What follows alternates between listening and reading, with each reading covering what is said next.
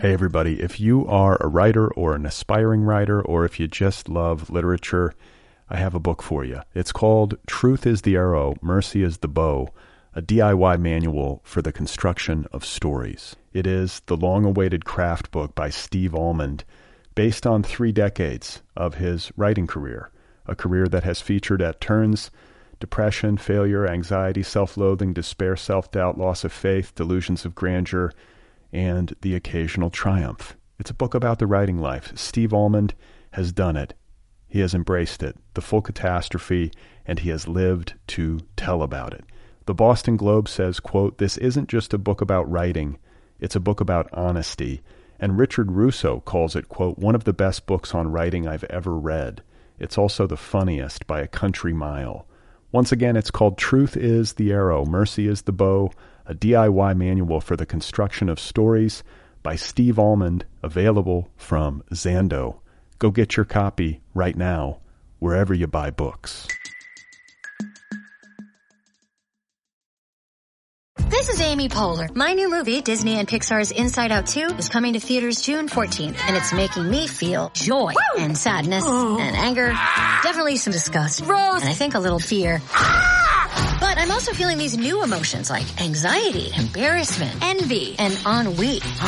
It's what you call the boredom. Okay, that one was weird. It's going to be the feel everything movie of the summer. Disney and Pixar's Inside Out 2, rated PG, parental guidance suggested. Only in theaters June 14th. Get tickets now. Hey folks, today's episode is brought to you by Tell Me About Your Father. It's a new podcast about father figures, daddy issues, and dismantling the paternal mystique.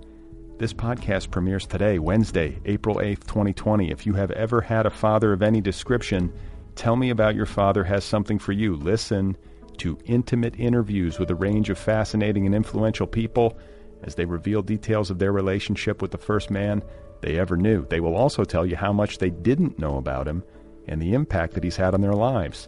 The premiere season of Tell Me About Your Father features interviews with actor and author Barbara Feldon of Get Smart fame, the one from the mid-'60s, pornographer Jake Jackson, author Sohaila Abdullahi, and Paper Magazine editorial director Mickey Boardman.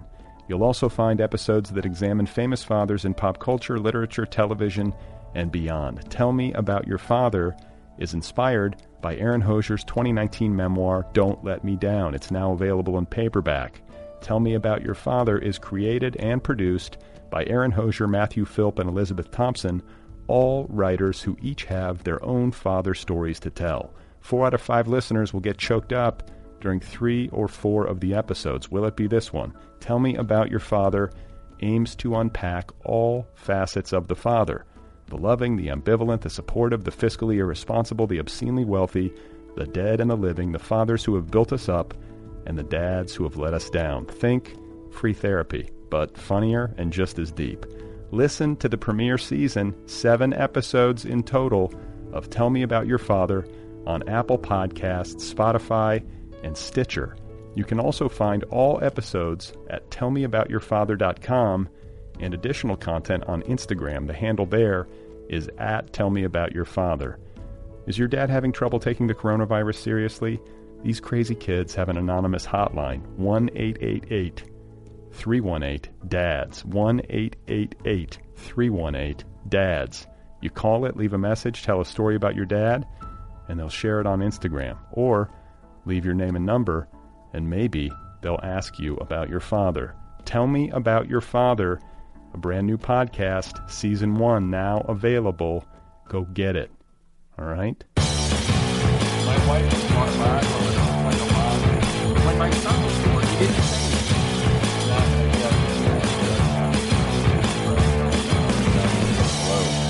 Hello. How are you? I'm Brad Listy. This is The Other People Show. It's The Other People Podcast, and I am in Los Angeles. I hope you're well out there. I hope you're taking good care of yourselves. Hope you're taking good care of friends and neighbors and elders as much as you can. I know we got to practice physical distancing, so it makes it a little bit difficult to do stuff. But, not doing stuff is a way to do stuff. You know what I'm saying? So I hope you're okay. I have Chrissy Van Meter on the program today. She has a debut novel out on Algonquin Books. It has been earning rave reviews. It is called Creatures, and I had such a good time talking with her a while back.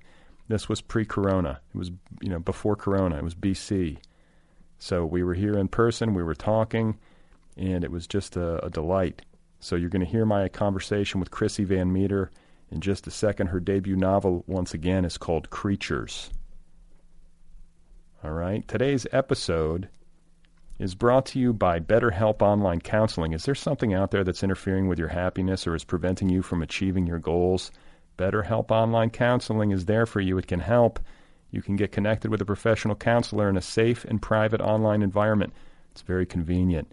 You can get help on your own time, at your own pace. You can schedule secure video or phone sessions, perfect in the age of coronavirus. Plus, you can also chat and text with your therapist. Now, these are licensed professional counselors who are specialized in things like depression, anxiety, relationships, trauma, LGBTQ matters, grief, family conflicts, you name it. If you're not happy with your counselor for any reason, know that you can request a new one at any time at no additional cost. There are 3,000 licensed U.S. therapists across all 50 states. This service is available worldwide. And remember, there are 4 communication modes: text, chat, phone, and video. Start communicating with a therapist in under 24 hours. It's available on desktop, mobile web, Android, and iOS apps.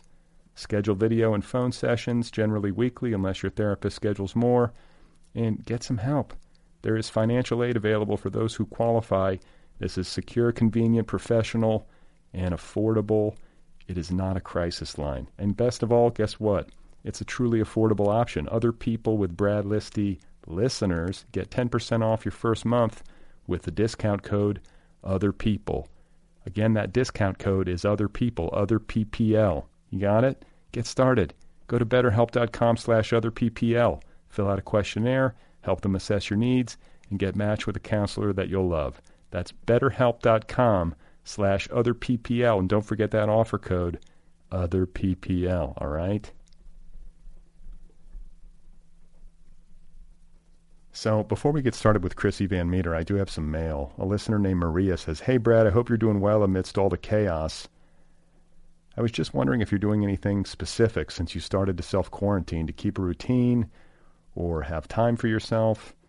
I'm sure that's kind of a joke. I know you have kids. Do you have any advice as to how to deal with this? I'm really missing out on my old routine. I don't know how to start a new one.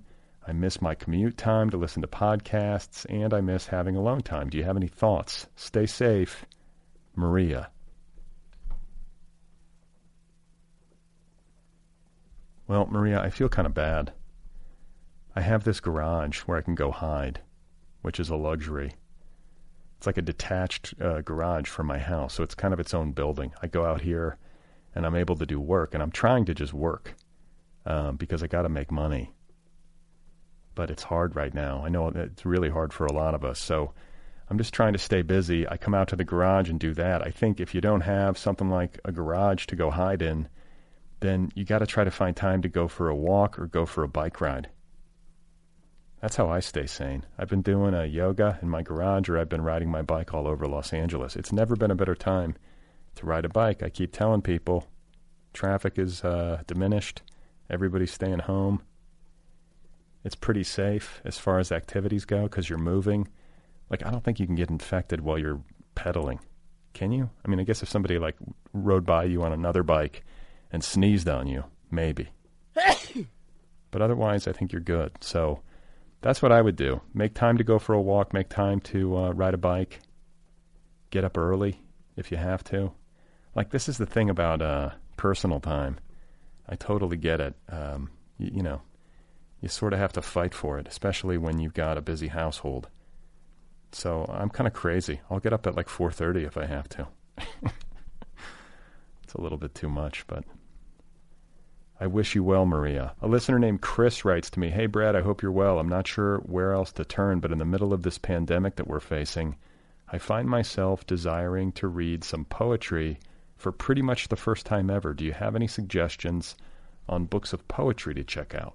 Signed, Chris. So, Chris, I do indeed have some poetry that I could recommend to you. I've been reading some poetry myself lately. You can always check out Raking Leaves by my social media director, Joseph Grantham. He's a poet. He's got a new collection out called Raking Leaves. I've been reading David Berman, the late David Berman's collection called Actual Air. He's the the lead singer of the Silver Jews and Purple Mountains, which was like my favorite album of last year. If you need something sort of comforting and inspirational, you can never go wrong with Mary Oliver. She's sort of like the modern-day Rumi. Rumi is another one. I don't know how woo-woo you want to get. Poetry can get fairly woo-woo. You can read Milo Martin, buddy of mine, past guest on this program, Poems for the Utopian Nihilist. You can read my buddy Rich Ferguson. He's got performances. He does like spoken word and is a terrific performer. You can track his stuff down on YouTube. My goodness. I'm actually not the expert. Matthew Zapruder. I had Megan Fernandez on the show recently. I've talked to some poets recently. That might be a good place to start. I'm trying to think who else. Surely I've forgotten somebody, but I think it's a great thing to do.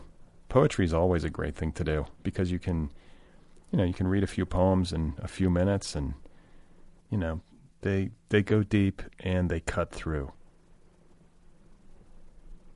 So good luck to you, Chris. Thanks for writing. If you're out there and you want to write to me for some reason, the email address is letters@otherppl.com. Hey, folks, if you are a writer, if you're somebody who's struggling to write, if you're trying to write a book but failing, if you're failing to write a book but wishing you could, if you've written a book but you're not sure if it's any good and you need to make it better, all of the above, you know what I'm talking about? I have a book for you. It's called Truth is the Arrow, Mercy is the Bow, a DIY manual for the construction of stories. This is the long-awaited craft book by Steve Almond. Steve has been a guest many times on this show. I actually spoke with him on this very podcast about this very book not too long ago. You should listen to it. Truth is the Arrow, Mercy is the Bow is based on 3 decades of Steve's career, writing, failing, and trying again. Richard Russo calls it one of the best books on writing I've ever read. It's also the funniest by a country mile. This is a book that debunks the well-meaning but misguided myths that can hold us back from writing our deepest and most truthful work.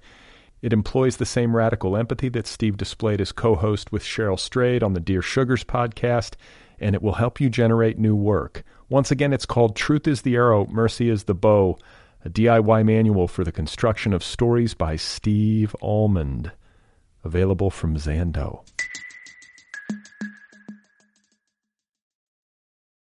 Let's get to the main event, shall we? My conversation with Chrissy Van Meter. Her debut novel is called Creatures, and it's out there now from Algonquin Books of Chapel Hill. Here she is, folks. This is Chrissy Van Meter. I go all the time, still I have no kids. My husband and I go all the time. One of my best friends that I've known since I was 5 has worked there for 15 years. We go all the time. I have a pass. So wait, you go to Disneyland? I went last weekend. You did? Yeah, I get wasted, walk around, people watch. What, do you smoke pot? I don't. My husband does sometimes before we'll go in. How many times a year are you going to Disneyland? I think probably like at least twice a month. Really? Yeah. Did you have like a Disney wedding? I didn't have a Disney wedding. I got married out in Woodstock, which is in New York, where my husband's from. I met him in New York City. And we had like stupid Disney cake toppers. But we did go to Disneyland for our honeymoon. And we've been to Disneyland Tokyo, Disneyland Paris, Walt Disney World. The only one we haven't been to was China, which we considered going this year. But I think we'll Well, no, wait. I think right now, because like Disneyland is not... They closed it. In Anaheim. No, in China. Well, yeah, but I think like they're also pretty empty right now. It's been great. The measles outbreak, what was that, a few years ago? Like maybe 2015 or something? Remember when we had that big, I don't know, when is there not a measles scare now? But there was no one there for like 6 months, and I went as much as possible. You could walk onto every ride because everyone, I think because they didn't vaccinate their kids, they were afraid they were going to get measles. So it was great as an adult. Yeah, I like that. Like this is the only time because I don't like Disneyland. This is the only time I want to go is like during the coronavirus outbreak. If it's completely empty, like if it's the apocalypse, I'll go to Disneyland. Yeah, it's It's a pretty great place, and there's a whole like really weird online community for Disney fans that I love to follow on like Facebook, and it's just people complaining constantly about what happens at Disneyland, like the cost of things, the food. It's like something I'm obsessed with, and I think before bed every night I like scroll on it, and I feel like I'm super up to date on all Disney park. Damn. What is this? This is just like a childhood nostalgia kind of thing? Yeah, I think so, for sure. I mean, I started going there with my mom. My mom was a single mom, and she started taking me, when I was 5. My first trip to Disneyland, I remember because I felt weird all day. I was always a quiet, kind of weird, bookish kid, but my mom was one of those people who was always like trying to draw things out of me, So she took me to Disneyland with my cousin, and she said I was really quiet and weird all day. Well, I held in that I was really sick, I guess, all day, because when I got to the parking lot at the end of the day, I threw up. I lifted up my shirt and I had chicken pox. Oh, my God. All over my stomach. And so, I don't know, I've just been going with my family. And then in like a really weird Orange County thing is, Gwen Stefani wrote an album about this, but... What, like Tragic Kingdom? Yeah, that's what it is. But that's like bashing it, right? Tragic Kingdom? Yeah, but they used to go. So what you did in high school was or at junior high, you would go smoke a whole bunch of weed in the parking lot, go into Disneyland. We would tape Jack Daniels bottles to like our legs under our skirts, and you would drink them in the bathrooms and get all fucked up there.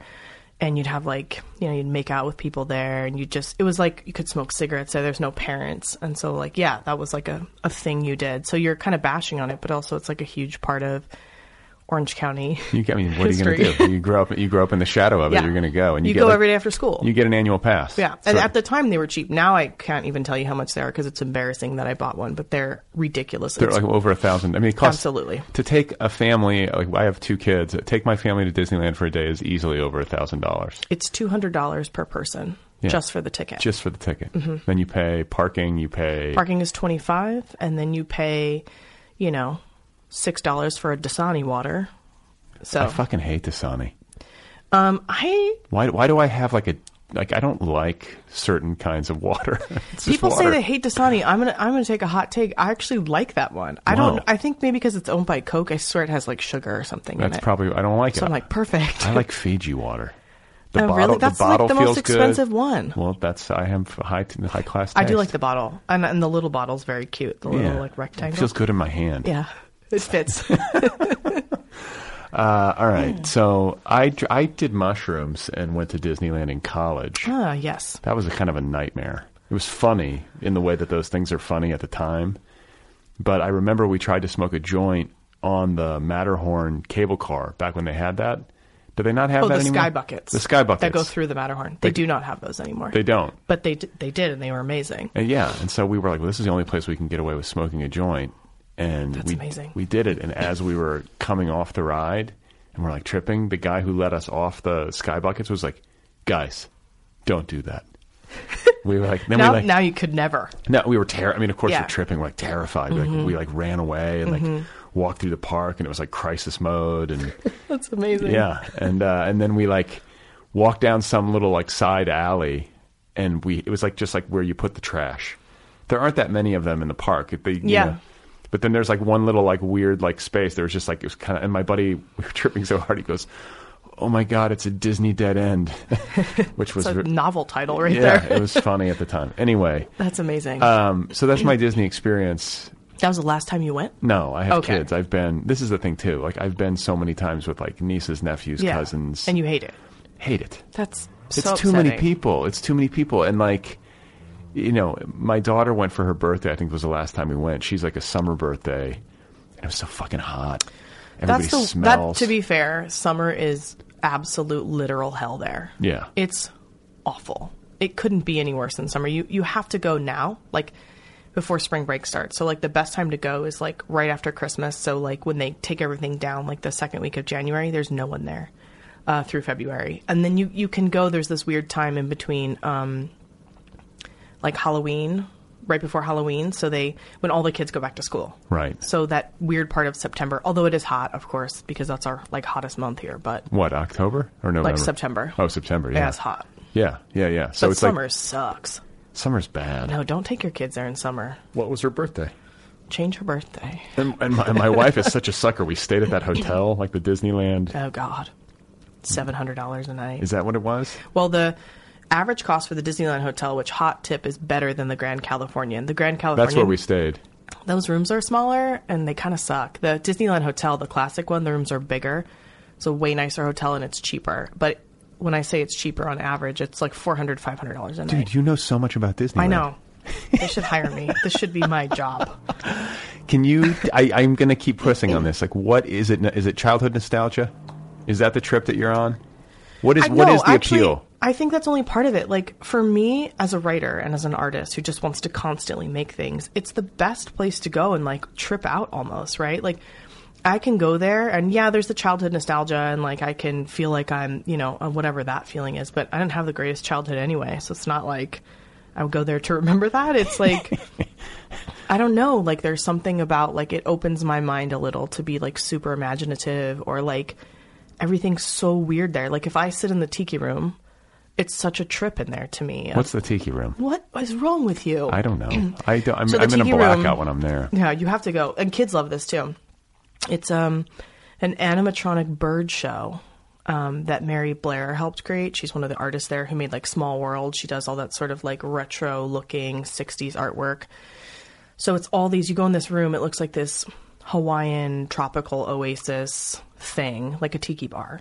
And you sit in these little rattan seats, and above you are all of these animatronic birds, and there's all these lights, and it's like fake feathers, and the walls talk. I mean, it's a place, I don't know, for me, it always makes me feel really creative when I leave. I know that- Interesting. yeah. I can get that. And then plus, it's like you have to, like, I think you have to have a certain love of kitsch, which is a I thing. have it. You have it. Yeah, I mean, You like kitsch. Yeah, I'm wearing What a are you Hawaiian motioning to? shirt. What, you're wearing a Hawaiian shirt? Yeah. You like Hawaiian shirts. Is that yeah, kitsch? it's kitschy. It is. Stupid, yeah. Do you collect trinkets? Yeah. Well, I have a small apartment and I hate clutter, so I'm pretty good about not having. But I do have a lot of, like, little Disney things here and there, and I'm really into, like, miniature things. So any cute little miniature thing I'll buy. But By yeah. the way, for those of you listening, Chrissy is wearing one of the traditional Mickey Mouse ears hats as we talk as well. Actually, don't wear those because they give me headaches. They do. This is too Yes. tight. But I do have some. I did not expect this conversation to be. I know. I can't believe this is where we're going now. I feel a little embarrassed. No. I think this is exactly where we need to go. Are you aware of the podcast that this guy does where he records ambient Disney sounds and only ambient Disney sounds? No. Yeah. Oh, my God. I went to this thing called Pop-Up Magazine. Have you Uh-huh. heard of it?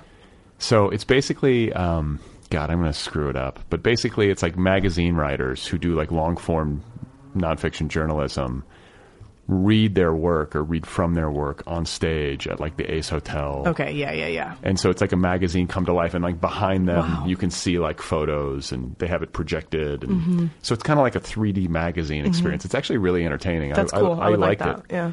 And this, I want to say it was a woman. I'm never going to remember her name, but she was a journalist, and she had written about this guy who is obsessed with Disneyland. Goes every single day Yeah, I wish I could do that. and only records The sound. the sounds of the park.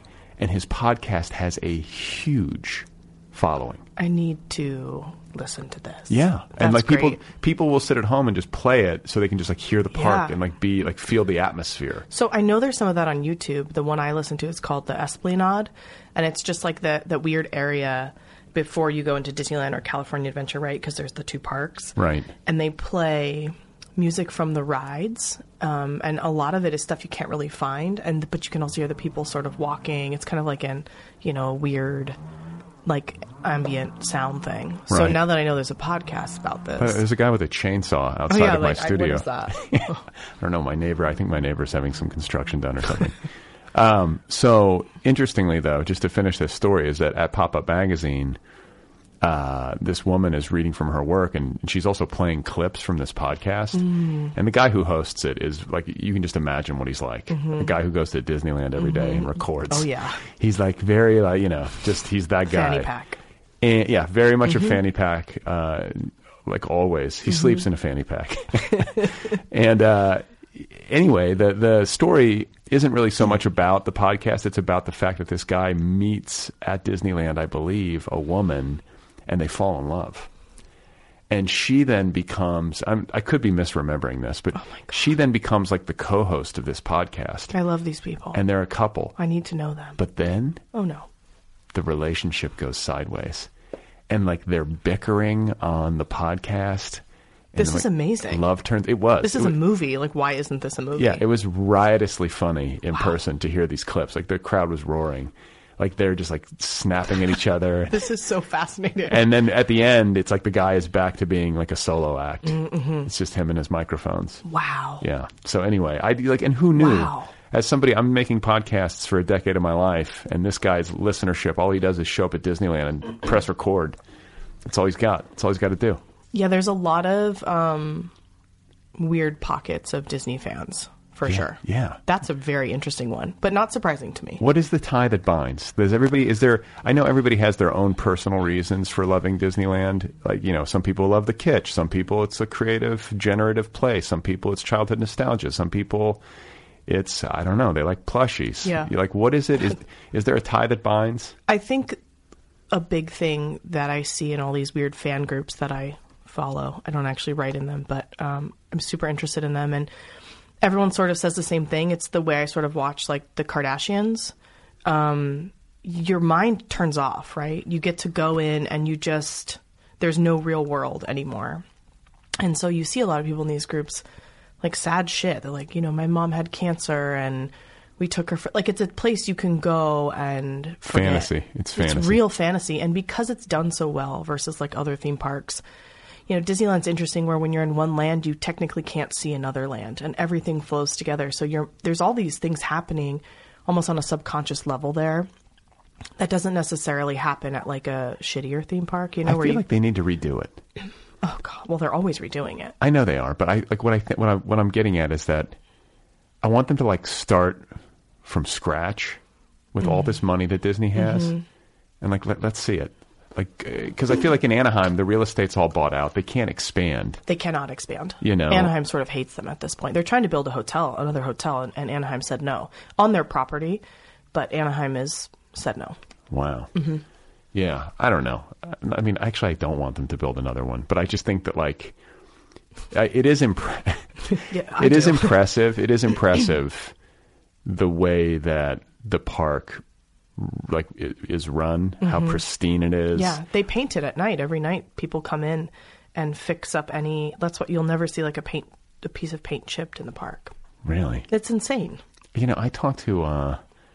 There's an author, I want to say his name's Scott Snyder. He since went on to be like a comic book writer. I got to know him years and years ago. And he had worked at Disneyland. And I want to say he wrote a short story about it.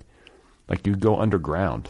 Like all the plushies. Like you go underground is where like the locker rooms are. And there's a McDonald's down there. Is there? There's also Disneyland jail. So if you ever got caught shoplifting. Or smoking weed on the Matterhorn or whatever. Yeah, that's where they take you. That's where they would have taken us. But they didn't catch us. Well, they did. They just didn't give a shit. Yeah. Now you can't even smoke cigarettes. They took that out last year. You can't smoke cigarettes in the park. That's okay. But you should be able to vape your weed in Disney. Well, they say you can't, but people vape in there all the time. Yeah, how are they going to stop it? Yeah, what are they going to do? Yeah. They should sell edibles at the gift shops for the parents. Soon enough, right? Little Mickey Mouse ears. Perfect little gummies, Mickey gummies. This is a missed opportunity. By the way, Bob Iger just resigned. I saw that. How do you feel? I used to work for ESPN years ago in New York City, and so he was my boss. We used to make like a lot of jokes about that, and I had like Mickey Mouse on my paycheck. So, wait, did you know him? I didn't know him personally, no. But you know, you'd get these like weird mass emails from the Walt Disney Company. I don't know. I guess I sort of liked him. I do He's wonder. a silver fox. He's a handsome man. He is kind of handsome. I've seen him in the park once. Wait, in the Disney park. Just like walking around, riding rides, checking out shit.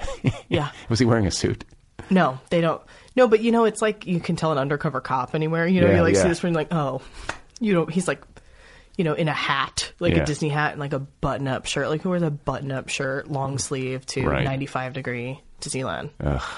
Yeah. I hope that nothing bad comes out about him. That like maybe he's like a rapist or something. You never know, I guess, in this I'm day like, and is age. this coming? I don't know. I have friends who work for Disney, or who have worked for Disney, and they have nice things to say. I don't think he's a bad dude.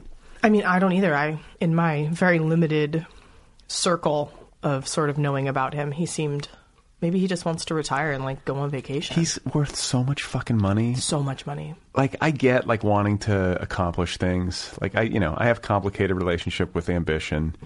I'm not sure. Yeah, like, I'm not sure about it. I'm sort of like TBD. I think some of it's good. I think it's good to want to do things, but I think it's also good to like really think deeply about why. Yeah. And I guess like, he wanted to build a business or be a big business success. He did that. He's got his health, it would seem. I don't know how old he is. He looks great. He looks great. I heard he gets up at 3:30 in the morning. Oh, I hate these guys. And like works out and like is on the road to the office in his like Porsche by like 4. Like what the fuck? I got up at 10 today. You did? Are you a night owl? I'm a night owl. Also, my husband's out of town this week, so I feel like I have like free reign over the TV, and I was just like up all night like a crazy person watching it. What were you watching? I'm watching Love is Blind on Netflix. What is that? It's a really bad reality show about dating. And I actually don't like dating shows. Like, I don't watch The Bachelor. It's similar to The Bachelor, I guess, but basically these people are... I think I watched, seriously, I hate to say this, like 7 hours of it. Something insane. These people the gimmick is they can't see each other, and then they have to fall in love and get engaged. So people met after 5 days and got engaged to be married. So it's sort of like an arranged marriage, I guess. So wait, they can't see each other, but they're communicating somehow? Yeah, it's like in this really weird Star Wars pod. They have this like fake, this like glass wall in between them. It's really stupid, but I watched it for seriously like a lot of hours. And then I got my best friend hooked on it, so we were just like live texting each other as we were watching the whole thing. That's a way that people watch TV. It's like you text with people or you tweet while you watch. I would never do that. You would never do that? No. Why? I don't think I really like Twitter. Oh, okay. I mean, I'm on there. The idea, like texting with my best friend about it, she's reciprocating, right? Yeah. Who am I tweeting to? I don't know. You could have friends on Twitter. You could have your Twitter friends. I have like 5 real friends on Twitter. I don't even know who the other people are, and it's really not that many people. I would imagine they don't care what I have to say about Love is Blind on Netflix. You would be surprised. I used to be on Twitter, but I used to see Bachelor tweets. That was a big deal. People love that shit. Yeah, people love those dating shows. I never really got into them because they're so cringeworthy, but this one is more of a train wreck than cringeworthy, which interests me. Because who, after all, would ever cringe at a train wreck? Right. Well, do you know what I mean? There's something sad about 20 women going for one man and then all the women fighting. This is more of just like couples fighting. And for some reason, that's more entertaining to me. I like the idea of like you have to fall in love and get engaged, but you can't see each other. But the stupid thing they did in this show is everybody's hot. So it wasn't like there was like a really fat person or something that like weaseled their way through to like a hot guy, right? Like that would have been a cool gimmick. Like, no, everybody was like, they look like they're all like hot on Instagram and they all like met each other like, I can't believe how hot this, my date or my husband is or whatever. It's like, well, no shit. Like, yeah, you just got the hottest person ever. How exciting would that be? And you're getting along with them and then they reveal it and it's just like somebody who's like smoking hot. Yeah, so the whole thing is sort of hilarious, but I think a lot of people are watching that show. I did see people hashtagging it on Twitter. I did not participate, but other people are talking about it. Well, maybe you need to join some sort of online group or something about it. Well, I find that the Facebook fan groups, like I was saying for Disneyland too, are the weirdest ones because it's different than Twitter. Twitter, I think, is a little more calculated. People on there are not smarter, but they sound smarter in their tweet. People on Facebook, it's like politics on Facebook. They'll write, an essay, a terrible essay about their opinion about. I'm just fascinated by this. Yeah, people are really weird to me. I love it. So, okay, Fullerton. Quiet, bookish. Yeah. I'm an only child, which probably made me even more quiet and bookish. But I had, like I said, I'm one of 10 first cousins. We're all 1 year staggered, and my whole family, the working class family, they all lived in this, like, literally the same mile radius. So I went to school with my cousins and that's great. Grew up with a lot of aunts. I actually thought that most people lived this way. I think it's actually the healthiest way to live. It was not bad. I mean, it was great. I had both grandmothers at all times, and on the same street. I could sort of bounce back and go from house to house, and my aunt lived 5 houses away from me. I had dinner there every night. My mom worked a lot and a lot of jobs to keep us like afloat. So where was your dad? My dad, my parents divorced when I was like 4. He moved to Newport Beach when I was a kid. So I did see him, but only on like the weekends and stuff. So it was mostly my mom and I and my giant fam. So yeah, we had like big holidays and, you know, walk down the street for Christmas Eve and be with 20 people. So I guess I thought everyone sort of grew up that way. And then as I got older and I would tell people I had all 4 grandparents, you know, on the same street, they're like, what? I didn't even know my grandparents. I'm like, oh, like I just thought this was how that all went. But I went to a really good public high school. I went to Sunny Hills, which is in Fullerton. Sunny Hills? Yeah, what a name. Southern California. Scummy Thrills. That's what we called it. Scummy Thrills. Yeah, it was so Southern California and hilarious. But I didn't really go to school. I kind of barely graduated. What do you mean? I definitely ditched class almost all the time to go surfing, go down to the beach, see my dad. When my senior year, I think it was like 36 excused absences. And my mom, the school called my mom, basically like one step away from child services. And they were like, hey, this number, 36, like you excused 36 absences. She can barely graduate. My mom was like, I never did that. And I had just forged her signature on everything. And she trusted me a lot of the time. I'm not sure why. But yeah, so I didn't really have I went to community college. I didn't even take SATs. So like looking back, I had this like really great. But why were you such a truant? Is that a word? Truant? Yeah, sure. Yeah. Truancy, right? Truancy. I haven't thought of that word in a long time. But why were you ditching class? I mean, you just wanted to go have fun? Why were you so disengaged? It was like a therapy session now. I don't know. I think, I got good grades for the most part. And I still, I liked school. Not math. I'm terrible at math. No surprise. I don't know. No one in my family had gone to college. I kind of just know we had never talked about it. I just thought I didn't need to do anything. I knew I was going to go to community college if I wanted to go to college. And so you were just going to live in that neighborhood. Yeah. For the rest of your life. Well, I didn't want to live in that neighborhood, but I just wanted to go to the beach and I just wanted to hang out. And I felt like relationships were more important than school. I didn't really push myself. No one ever really pushed me in school. And I never got like a teacher or anybody that took me under their wing and was like, hey, you're not an idiot. You could do. I just kind of like floated through. Right. Yeah. Yeah. I never had that teacher either who was like, I see something in you, People kid. say that. And I'm like, where was that from me? Like, right. What the fuck? I've bitched about that a lot. Yeah. Why did I never get like the mentor, I did get one in community college. I think I didn't place an English 100. I had to retake the test. I think I was also late to the test. Again, I'm making myself sound terrible. But I had this teacher my freshman year at community college, Mr. Piersdorf, and he's definitely got to be dead now. He was 105 then. And he wore a Newsies cap, and he actually would smoke a pipe of tobacco outside of the door of the class when we were doing our journaling or whatever. And I would always write really bad poems in there. And he took me aside, this 900-year-old man, and he said, hey, have you ever thought about being a writer? And I had always been writing really bad poetry, which I've kept and not looked at. But I have rhyming poetry from high school. Oh, yeah. Rhyming. Did you bring any with you? Absolutely not. Actually, I don't even know where it is. I know I have it somewhere in composition books with stickers like your desk here. I have, for people listening, I have a sticker collage on my desk top that my daughter and I have been working on. It's very cool. Very Wahoo's Fish Tacos. Is it tacky though? Is it tacky or is it cool? Well, I think it's cool because I like kitsch. So for me, this is perfect. Okay, yeah, this is my little kitsch, monument to kitsch right here. It's great. I just wanted to do an art project with my daughter. Very cool. Yeah. I'm inspired. Okay, so you go to community college. This guy is smoking a tobacco pipe. Yeah. And he is your mentor?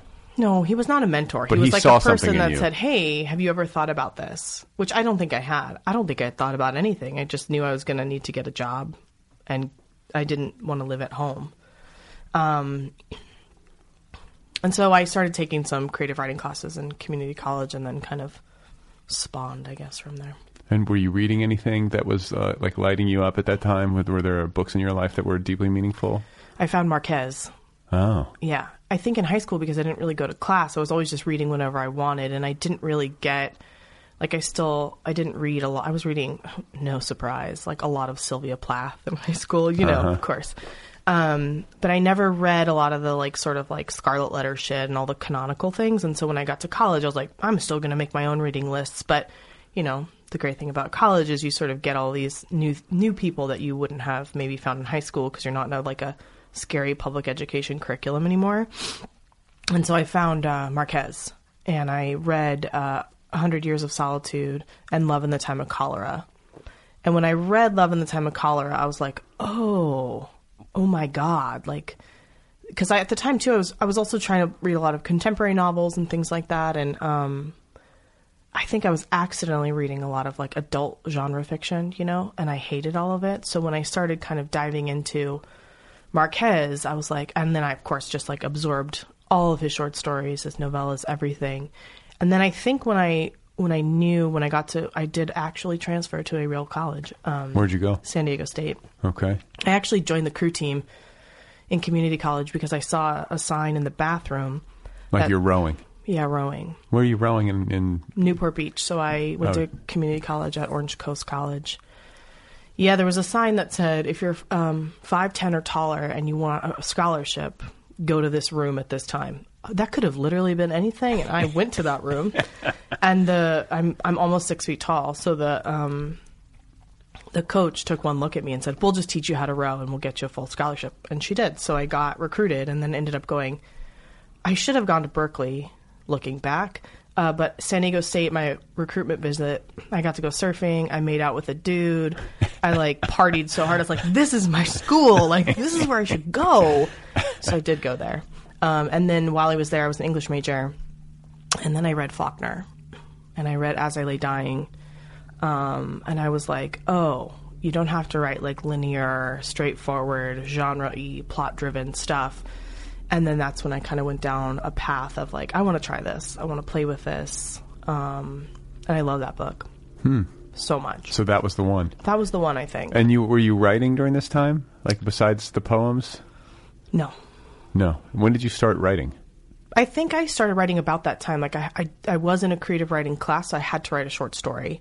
And I actually remember I was back in town in Fullerton and I sat down at my aunt's, like, you know, big computer when we had like the big box screen computer, and I wrote my first short story. It was called Going North. What was it about? It was about two high school girls that never went to class, that were super fucked up on weed all the time, and they went up to San Luis Obispo to see a basketball player boyfriend, and they got in a fight. Yeah, very feels autofiction-y. Yeah, well, you know, I was like 19. Let's just say that friendship doesn't exist anymore. Kind of exists. It kind of does. It's a little rocky. No surprise. Yeah, so that was when I wrote a first short story, and I did it all in one sitting. So that interested me, like this idea of how do we really do this, and can I do this? Do I want to do this? And so I slowly started writing short stories. I didn't even know what an MFA was. I did end up getting an MFA, but where'd you go? I went to the New School in New York City. Oh. Yeah, I after college, I thought, oh, I'll be a journalist. That makes the most sense for me. And I have been in editorial for the last, 15 years. And I kind of hate it, but I've been doing it for so long. And I started as a sports writer in LA. And then I got a job at ESPN in New York City. And I had never been to New York City. No, that's a lie. I had gone for 24 hours one time. And I said, fuck it. I want to go. I want to get away from my family. So I got rid of everything I owned, which wasn't much. And when I was 22, I moved to New York City. Okay. Yeah. How was that? It was great. I would have stayed if I didn't meet my husband. You like New York? I like New York. It's great. It's a great place. It's a fun place to be in your 20s. Yeah. I think, going back now at 35, would I feel the same? I don't know. Yeah. Although I was saying that my husband's there right now. He's on a work trip. And he's been sending me all these texts. Also, I think he's just drunk wandering around the city at night. And he's like, this is so great here. We have to move back. And I'm like, we can't afford to move back. It's so fucking expensive. Yeah. If anything, I feel like my career has tanked in a lot of ways in terms of money. So I'm like, we can't go back to New York City. As a journalist, you mean? Or as an editorial? Well, when I left New York to come back here, I got a basic ass editor role at some weird media company, right? Which isn't journalism. That's lifestyle journalism. And I was working on DIY blogs and shit I hated. And I eventually got laid off there, which was no surprise Yeah. Well, I mean, to anyone. how do you make any money? I mean, it's really hard. It's hard for like an established newspaper. Yeah, I think unless you go into like, I think a lot of people do this, right? You become an editorial director or content strategist, or you work for like a advertising agency out here. And I'm not very good at copywriting, so yeah, I'm kind of a freelance cobbled together person at this point. Right. Right. So you go to New York for school. Nope. You just went to New York and For you ESPN. and you got the ESPN job. Yep, I covered surfing. Oh, you did. Are you a good surfer? No, not anymore. I was growing up. I grew up surfing, and I'm definitely, my family's like water people, surfing. Crew. Yeah, crew. Well, that I didn't even know what it was till I went to that weird room. But you were a natural. But it was fine because I am. I'm a great swimmer. I'm like an ocean swimmer, all of those things. Like I'm definitely an ocean person. So it was an easy transition for sure. But yeah, so covering surfing made sense. It was something I know that culture well. And Did you get to go to cool places? I did, yeah. Where'd you go? My favorite place to go was I got to stay on the North Shore for like in Hawaii for like 2 or 3 months during Christmas time. That's when all their big waves come. So Yeah. you just go kind of post up. And honestly, being in my like early to mid 20s and traveling and following professional surfers around the world was really not the worst thing that happened to me. That's awesome. Yeah, it was a pretty great Are any of gig. them okay? This is going to sound really bad, but are there any? I find whenever I like listen to surfers talk, Oh God. they can't talk. They're just like, yeah, the waves. I mean, the truth is, yes. there are some like thoughtful Oh, surfers within their lives or something. But and like the thing is though, is that I totally get it. If I were that good at surfing and I could go out into the ocean and just like dance around on the waves Yeah. like that, like I would be. yeah. Well, I think too that a lot of professional surfers, right, that's the only thing they've ever done. So the reason they're so good is they've been doing it since they were little kids. Right. Groms, as we call them, right? So You call them what? groms, like a grommet. Oh, that's Yeah. what a kid surfer's called. A grom. Grom. Okay. So they've been doing it for so long, and I think you're part of this really weird, tiny community. It's not like anyone... It's so specific to be a surfer, right? Not only does, like, geography play into this, but it's not that appealing to someone who, say, lives in, like, Chicago or something. Maybe it's interesting, but you're not going to, like, follow along with this weird culture thing, right? Right. Is somebody on our roof? I guess we'll see with Fuck the is going skylight. on? I don't know what's going on. But The Groms coming for us. But yeah. yeah, it's the only thing they've ever done. So I think, it's not like they focused on other stuff. academic stuff either. And I think maybe just the act of surfing, it's like, any kind of spectacular athletic achievement is by its very nature sort of divorced from mind. You can't be thinking. That's the point of it, That's right? the point, is- Especially with surfing, it's just like instinct based. Yeah, so your mind is like emptied out and you're just pure reflex and physicality. Right. You get out of the water after like 6 hours of dominating, at that, and somebody asks you a question, I would be like, I don't know, bro. Yeah. I understand Yeah, you think it. you're mentally sort of spaced out, if Right. you will. Right. Yeah. So that's cool. So you're traveling, you go to Hawaii. Did you go to like international locations? Where did I go? There is somebody on the roof. There's someone on the roof. This is a first for the Other People podcast. We're going to just talk right through it. There's a man on my roof. How do you know it's a man? I don't know. It could be. It could be one of my fans. I think I have a stalker who has just rappelled down onto my roof. So funny. But it's probably like somebody from the power company or something. I mean, I hope so. Yeah. Yeah, no, I think we had to go to Aspen a lot too, because we would cover also like, X Games. yeah. How was that? So, to no one's surprise, I am not a snow person. At all? It's You pretty. went to Sunny Hills. You went to Scummy Thrills. Full of sunshine. Yeah, no, I'm a beach person through and through, and so I really did give it a go to try to learn to ski. But I think when you're, already, however old I was, like it was too late. But I did take some snowboarding lessons, and I'm also afraid of heights, so I hated that. What is it called? The ski lift.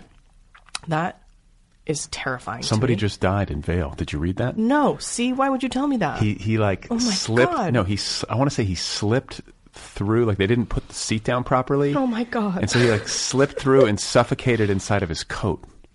I don't know what happened. Something That's like horrible. very poetic. Horrible. I took the ski lift back down, because I couldn't make it down the mountain, Yeah. which apparently is a no-no. How would I know? You just stayed on it? No, I got off, tried to go down the bunny slope, was like, no. Also, growing up surfing, your instinct, you dive forward, hands first, so that you don't break your neck. So You go through the wave. You go through the wave. Or if you're falling off of a wave, you always hands first, because you're not going to snap your neck, right? You don't know how deep it is. You don't know where you are, whatever. If you hit a reef or something. But snowboarding, you're apparently supposed to fall on your ass. You're supposed to fall backwards, Right. like into the snow. So you were diving? Diving. My wrists were blue. Like, they were so swollen. I kept diving headfirst into... And snow is not soft. I mean, the side of a mountain is the side of a mountain. It's like a frozen solid. Right. So I gave up on my very first lesson with my ESPN crew, who had no patience to teach me. Yeah, And nobody, by the way, you go with friends who know how to ski. They left me. Yeah, I went through this when I went to Boulder for college. Oh, okay. And I get them from Indiana. I never skied a day in my life. Yeah. And I'm like out there with all these dudes who grew up doing it. And they're like, don't worry, man, we'll take you. No, they ditched you. Get me to the top of the mountain, they're gone. Same. And I'm just by myself, like, Yeah. okay, I got to figure this out. And I kind of did. Like, I can get down a mountain. Oh, no, I've never done that. But I can't surf. I tried to surf when I moved out here. And I had a buddy who took to it. And he's like, come on. And I bought a board. Yeah. I got a wetsuit. Yeah. I was like, I'm going to do this. Yeah. And for like 2 weeks, we were religious about it. I went out every day. And it was so fucking crowded. And I didn't know what I was doing. Where'd you go, Malibu? Yeah, in Orange County, you know. ugh. Yeah, and it was like I would wipe out, and I would be gasping for air. I'd come up and somebody would be pissed off at me because my Yeah. board hit him in the face or Yeah, something. I'm just yeah. like, I can't deal with this. Yeah. This isn't mellow. I thought this was going to be mellow. No. It's not. It takes a lot of time to learn how to do it. I was actually a surf teacher for San Diego State University in college. And so I would teach people for credit how to surf. Jesus Christ. I know, I'm the worst. And You got credit for that? Like yeah, academic San Diego State. Why do you think I went there? Not Berkeley. Yeah, so, you need sort of someone to push you into waves. That's a good way to start. You can't you'll never know how to get enough speed. I think what happens is, like, if your friend, I'm assuming what happened to you was you got aboard, you got all the gear, you literally paddled out there, because it's not hard to paddle out. You can out get there. through, yeah. And then like trying to catch a wave. But you can't catch a wave. So the catching the wave itself is something that takes so much time and instinct, and you have to understand how the ocean works. You have to understand wind. You have to know where waves break. You have to know how the rip currents are working. All of these things that takes time and intuition and, literally learning how the ocean works. And what happens when you really teach someone to surf is you don't go ever past sort of the breakwater. You go where it's, say, up to your chest or something, and you push someone into waves so they get the feeling of, because, as you're trying to get up, the board moves so much. It's not stable. People think it's like this stable thing. It's not. It's shaking. So you sort of learn where to put your hands and how to get your body up. And once you master that, then you go out. Is it too late for me? No. At age 44? No, absolutely not. Is there still time for Brad to surf? You can do it. This could be like my golden years You can do it. experience. Now's the time. What, this time of year, you mean? Yeah. Actually, also the warmest water is always October, so. Right. And you have to be sort of careful where you go and all of those things, but I can give you a lot of tips. You ever should see do a it. shark? Is this going to scare you if I... No. I mean, I love these kinds of stories. Okay, so- as long as nobody gets hurt. But I have seen one once. Another time, though, I think I guess in my 20s, I was surfing with my uncle down in San Onofre at Old Man's, which is that's where you should go. Not because it's called Old Man's, but it's a really chill spot to go. I see what you're Okay, saying. yeah. Yeah. That's where those big boobs are, the nuclear power plant. Yeah. So I had... By the way, there's a nuclear power plant in between Orange County and San Diego. It's called San Onofre. And it's San a Onofre, famous surf break. Mm-hmm. And there's the nuclear power plant. If you've ever seen the movie The Naked Gun, Yes. where Frank Drebin is driving and he says, everywhere I look, something reminded me of her. And then you look to, he glances and the camera follows his gaze, and there's these two large, like, concrete domes that look like big boobs, basically. Yeah, they fully look like boobs. So that's San Onofre, and that's where you... Yeah, that's like a really good place to teach people and learn, because the waves are mellow and they're sort of like long rolling waves. And you could be on a longboard there, which is, I hope, what you bought, and not a short board. Not a fully longboard, but it was like a mid-size. I forget what you call it. No, you want like the biggest board possible to start. Right.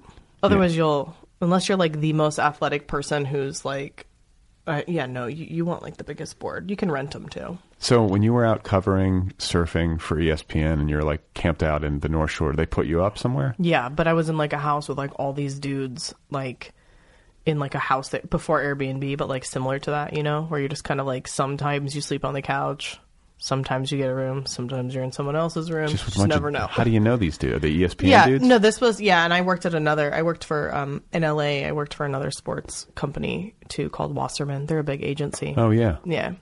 That was my first job out of college, and they had, like, you know, websites. You know, in 2006, they had a lot of websites, and they had like a surfing one. But yeah, so it was just, like a whole bunch of people. ESPN was better, right? In Aspen, I got my own hotel room and stuff like that. Okay, yeah. Yeah. But are you, like, is it festive when you're in the North Shore? I'm picturing it just like a campfire. Have you ever been there? Yeah. Yeah. No, I mean, yeah, I mean, it's a big part of that culture, right? At that time of year to celebrate sort of these big waves, and that's where Pipeline is and all of that stuff. So, did you see some insane? Yeah. You must have seen some insane waves in Britain, like surfers doing crazy shit. Actually, have you ever heard of the horrible but also best movie Blue Crush? I have, yeah. I've seen parts of it, I think. Yeah.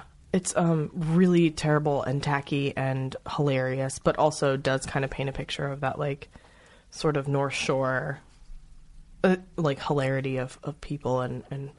But no, I love it out there. I feel like I could live there. Maybe. In Hawaii? Yeah. I mean, the North Shore of Oahu. Oahu, yeah. You know what? I haven't been there. Oh, okay. I have not. I've been to Hawaii, but I've not been to Oahu of all the islands. Yeah. Where have you been? Big Island, Maui, Kauai. Oh, so like almost all of them. Yeah. I'm going to Kauai for the first time in June. Oh, really? Yes. It's very pretty. The North Shore of Kauai is really pretty. I've heard that, and I've been to the Big Island. I love the Big Island's my favorite. People say that, and also did you go to Volcanoes National Park? Yeah. Oh my God. It's like you're on another planet. I mean, the volcano tubes you go underground. Dude, and I saw through? hot lava. Yeah, same. Like falling into the ocean and Yes. big plumes of steam. And I like teared up when I saw the actual volcano at night, like spewing. Yeah. I was like, oh my God. What is it, Mauna Kea? What is it? Yeah. It's like, and the drive out there Yeah. is just so Wild. surreal and Yes. wild and like, Apocalyptic. yeah. Yeah. It's great. I love the Big Island for Yeah. that. And like, Kauai is more of like the lush, like Jurassic Park. That's where I think, right, they have like that's where it was filmed. I just recently saw you could like, to have like a Jurassic Park tour. Yeah. And I probably won't do. My wife and I, God, I guess this was before we had kids, but we went and we did like a helicopter tour. It's pretty beautiful. Yeah, I'm excited. I know it's a lot smaller. I mean, Oahu's pretty small. Yeah. I mean, they're all small. Yeah, but, they're islands. But you think you could live there? I thought, like, the time that we went to the Big Island, I came back and I was like, I think we should just move here. Yeah. It's so fucking pretty. I actually liked Hilo, too, and, like, all the farm area. Yeah, like, yeah, that yeah. was so... I didn't expect that at all. Yeah. And then when I saw how people lived there and, like... I don't know, there was, like, this really cool sense of community. I mean, I don't know. It doesn't make any sense for me to live there. Like, Right. I don't know anyone there, and it's far from here. Well, then I had a buddy whose girlfriend at the time grew up in, I guess, Oahu. She went to Punahou, that school that Obama went to. But she was like, she talked me down. She was like, dude, everyone gets island fever. All the kids are on meth. Like, you know what I'm saying? She painted this, like, horrid picture of, I've heard that, too. You know, people go bananas when they live there because there's, like, you know, after a while. My book is about an island, obviously, so it's something Catalina? So, no. I do imagine Winter Island being... It's obviously fictional. Winter Island being the fictional island in your book. Yeah. Yeah. But I definitely think it's the Balboa Peninsula in a lot of ways. But I was fascinated and still am, even spending time in Hawaii. Like, the idea of living on an island sounds so appealing, but also horrifying to me, right? Like, emotionally, it feels like, like island fever, you freak out. Like, I feel that way also. I was just in Denver. I know you said you went to Boulder, but like, I feel very landlocked there. I feel like a sense of like anxiety being in the middle. Yeah. I guess if you're coastal, I mean, I get it, but I like that you can like flee to the hills. Yeah, but then what's beyond that? Like, where, you know what I mean? I think there's something for me about the ocean where it's like, okay, you've reached the end unless you're going to conquer and explore the depths of the ocean. You know, you're at the edge of the world. Like, the idea of, like, my husband loves mountains too because he's from the Catskills, which those aren't really mountains. Sorry, but I've never been to the Catskills. They're like really pretty hills. People would argue and probably hate me for saying that. But compared to the mountains we have here, like think of like Yosemite or something. Right. Or even literally like our basin area, looking at the mountains and the Santa Monica Mountains, San Bernardino. Like the Catskills are very pretty, but to me they look like rolling hills covered in trees. Right. You know? Yeah. But yeah, mountains, I love them. I think I'm a edge of the world person. So you think you could live on an island because you'd feel like you could get out into the water and escape or something? Maybe. But I've never done it. So here I am saying that, and I live in Los Angeles. I don't know. Do you know who Ram Dass is? That spiritual guru dude? Yeah, in Venice. I live right by that. No, well, Ram Dass lived in Oahu, I want to say. He just died in December. But there's a big following of it, too. Oh, is there? Yeah. There's a lot of followings in Venice. But there's like a documentary about him on Netflix. Ooh. And like, you know, he moved out there he had a stroke, and then he moved out there to sort of convalesce and just like kind of live in a warm, hospitable climate. Yeah. He's obviously not doing much physically. Like, is it too morbid to say, like, the idea of living in Hawaii or on an island? It appeals to me as like, it's a good place to go die. Like, if you're like, these are my twilight years. It's going to be, might as well go be somewhere beautiful. I don't need to move around. Yeah. Well, isn't that retirement kind of in itself? Like when you're like, I'm going to go to Florida or... but I mean, I think there's also a point in life where you are no longer ambulatory or like you're lacking vital energies that you might be able to sustain all the way, into your 90s. It just depends for people. But I think once I reach, because I think I'm a pretty vital person. Like, I'd like to move. I like to exercise and do shit. I don't want to be inside. But if I ever do Hawaii, maybe it'll be like, I'm like 94. Like, all right, let's just go there. Just like sit on that island, sit on the volcano. It is so pretty. Yeah. It's like one of those places. It's kind of the way I feel about Yosemite. There's places I go that I love. Like, I love cities. I think I'm a city person. But then I'll go see these sort of like nature's like majesty, right? And like Hawaii is one of those places where you get there and you're just like, holy shit, is this real? Like, I can't believe this is a real place. And then you see people just casually living there and you're like, what is this like? But like it's the same thing I was talking about with surfers. Like, man, you live in Hawaii. Yeah. Everything moves slower. Yeah. And that's not a bad thing necessarily. Right. Well, when you're 94, I think that's just perfect. Chill out. Yeah. Talk slow, move slow. When I moved to New York, people would say to me, what's your accent? I was like, my accent? Like, bitch, I don't have an accent. I'm from Los Angeles. Like, you're supposed to be doing my accent, right? Like, but people said I talked really slow. Really? And then I was like, oh no, that's so weird. Like, it wasn't vocal fry, but it was just like slow talking. I thought just what you're saying about surfers. I was like, oh shit, here I am talking to real people in the world. Like, hey, what's going on, man? Like, so I still have to like sometimes, especially when I'm drunk, I have to like correct myself because I will go to that weird maybe surfer default of. Well, listen, Orange County kids. Orange County, yeah. Orange County kids, a real Gross. thing. It's a real thing, surf culture. Yeah. So what about New York? You talk about being landlocked in Colorado and like having a sense of anxiety. You move from sunny hills to where were you living in New York? So when I first got off the plane, I stayed with a friend in Bay Ridge, Brooklyn. Okay. Which is right across the bridge from Staten Island. So it's the very end of Brooklyn. It's the last stop on the R train. I lived there for a few months, and then we got a place in like downtown Brooklyn before it was crazy, crazy expensive as it is now. And I lived there, I think, about 5 years. And yeah, I loved New York. I didn't feel landlocked there because there's water everywhere. Oh, right. There's water. You can go surf out in Queens. And actually, you absolutely can surf out in Queens. And I ended up, a place I fell in love with was Montauk. I ended up finding all these other women surfers, and we're all still friends. And, they had already sort of established themselves in New York. So they had summer houses, which I didn't even know was like a thing people do. So I got kind of like looped into this community, and it was great. Like, I love Montauk. I loved going out there. And there's like, all of Long Island has a million beaches. Like, I didn't feel as landlocked as I thought maybe I would. Like, yeah. And are you surfing? After crew, I've had 2 hip surgeries and have a lot of knee problems. So I don't really surf anymore at all. I was kind of surfing then, but not really. I was mostly teaching people how to surf at that point. But yeah, so I don't really surf at all anymore. Do you get in the water? Yeah. You like body surf and stuff? Yeah. I like that. That's great. Like, I don't need I don't know Do you have fins? No. Oh, you got to get fins. Get fins. It's They go easier. 10 times faster. It's so much more fun. Yeah. You can actually drop into like bigger waves. There's a great body surfing beach in Laguna. Mm-hmm. You ever been there? I have. What's it called? There's a few. There's Thalia Street has a really good one. Uh-huh.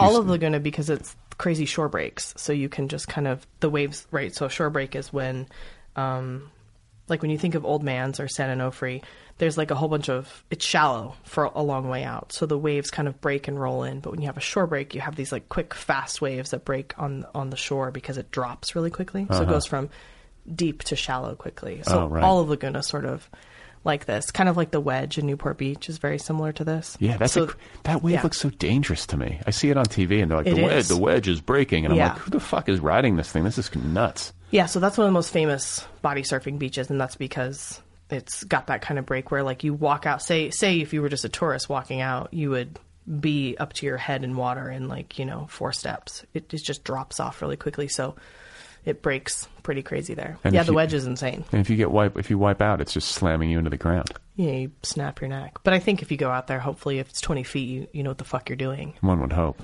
But they don't always. I mean, the lifeguards get so pissed. They got to go out there and get people out of there all the time because people are like, I can do it. Like, no, you can't. Like, I see. Who's that person? Like, I would have to There's be a lot of those. absolutely sure. I've got no. I would never do it. Daring do. I'm Same. cautious. I think I'm pretty cautious. I wouldn't. As I get older too, I find that I'm like, that looks too scary. Like, no. I've aged out of this.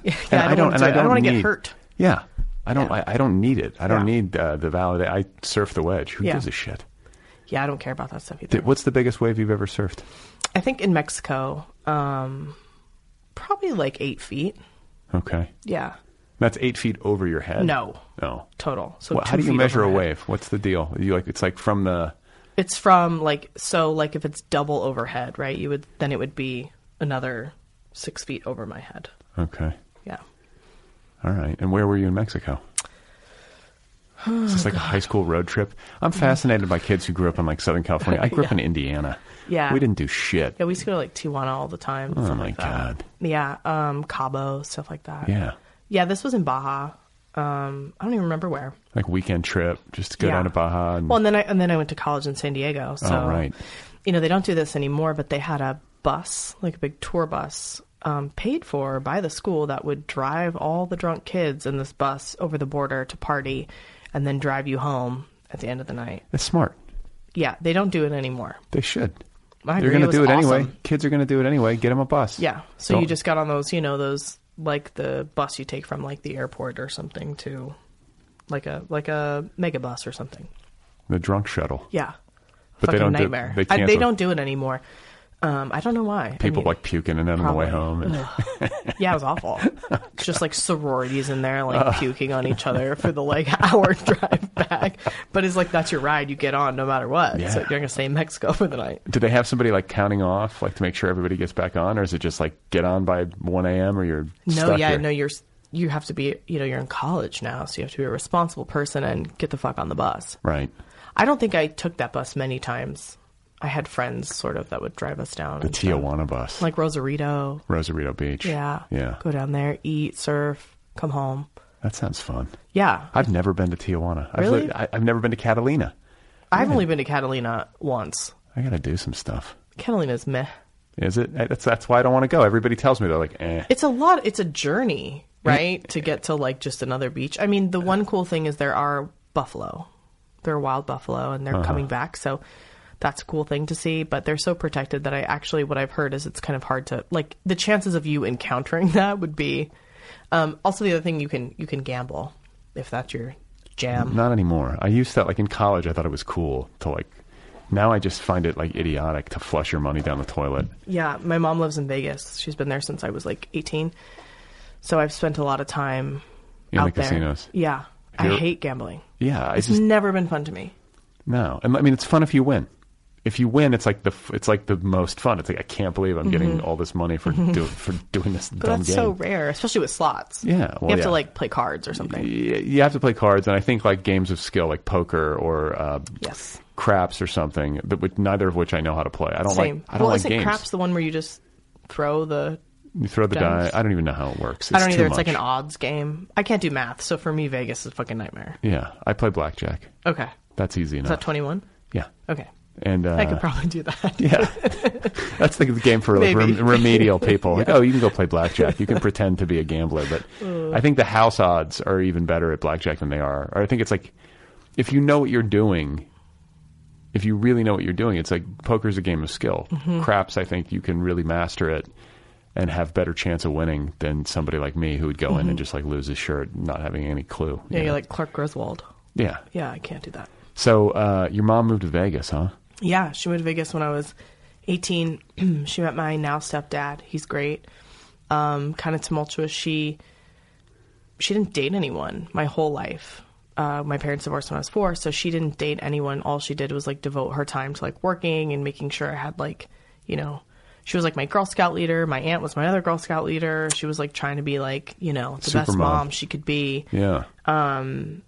So when I was like 17 or 18, I think when I was 18, she went out to Vegas with some friends, and she met at the top of the stratosphere my stepdad. Wow. Yeah. And she came home and was like, I met a man. And I was like, what? Like, you've never, you know, like for me, that was like a really weird adjustment. Sure. And then over the course What was the content? Do you know the content of the exchange? I mean, I don't want to like ask you to divulge something, but I'm just curious. Of them meeting? Yeah, they're at the top of the stratosphere, and it's like, yeah. hey there. Like, well, the first thing he said to her was, she's going to kill me. She won't listen to this. He said, they like hit it off or whatever. And he said, I just want you to know I'm married and I'm never going to leave my wife.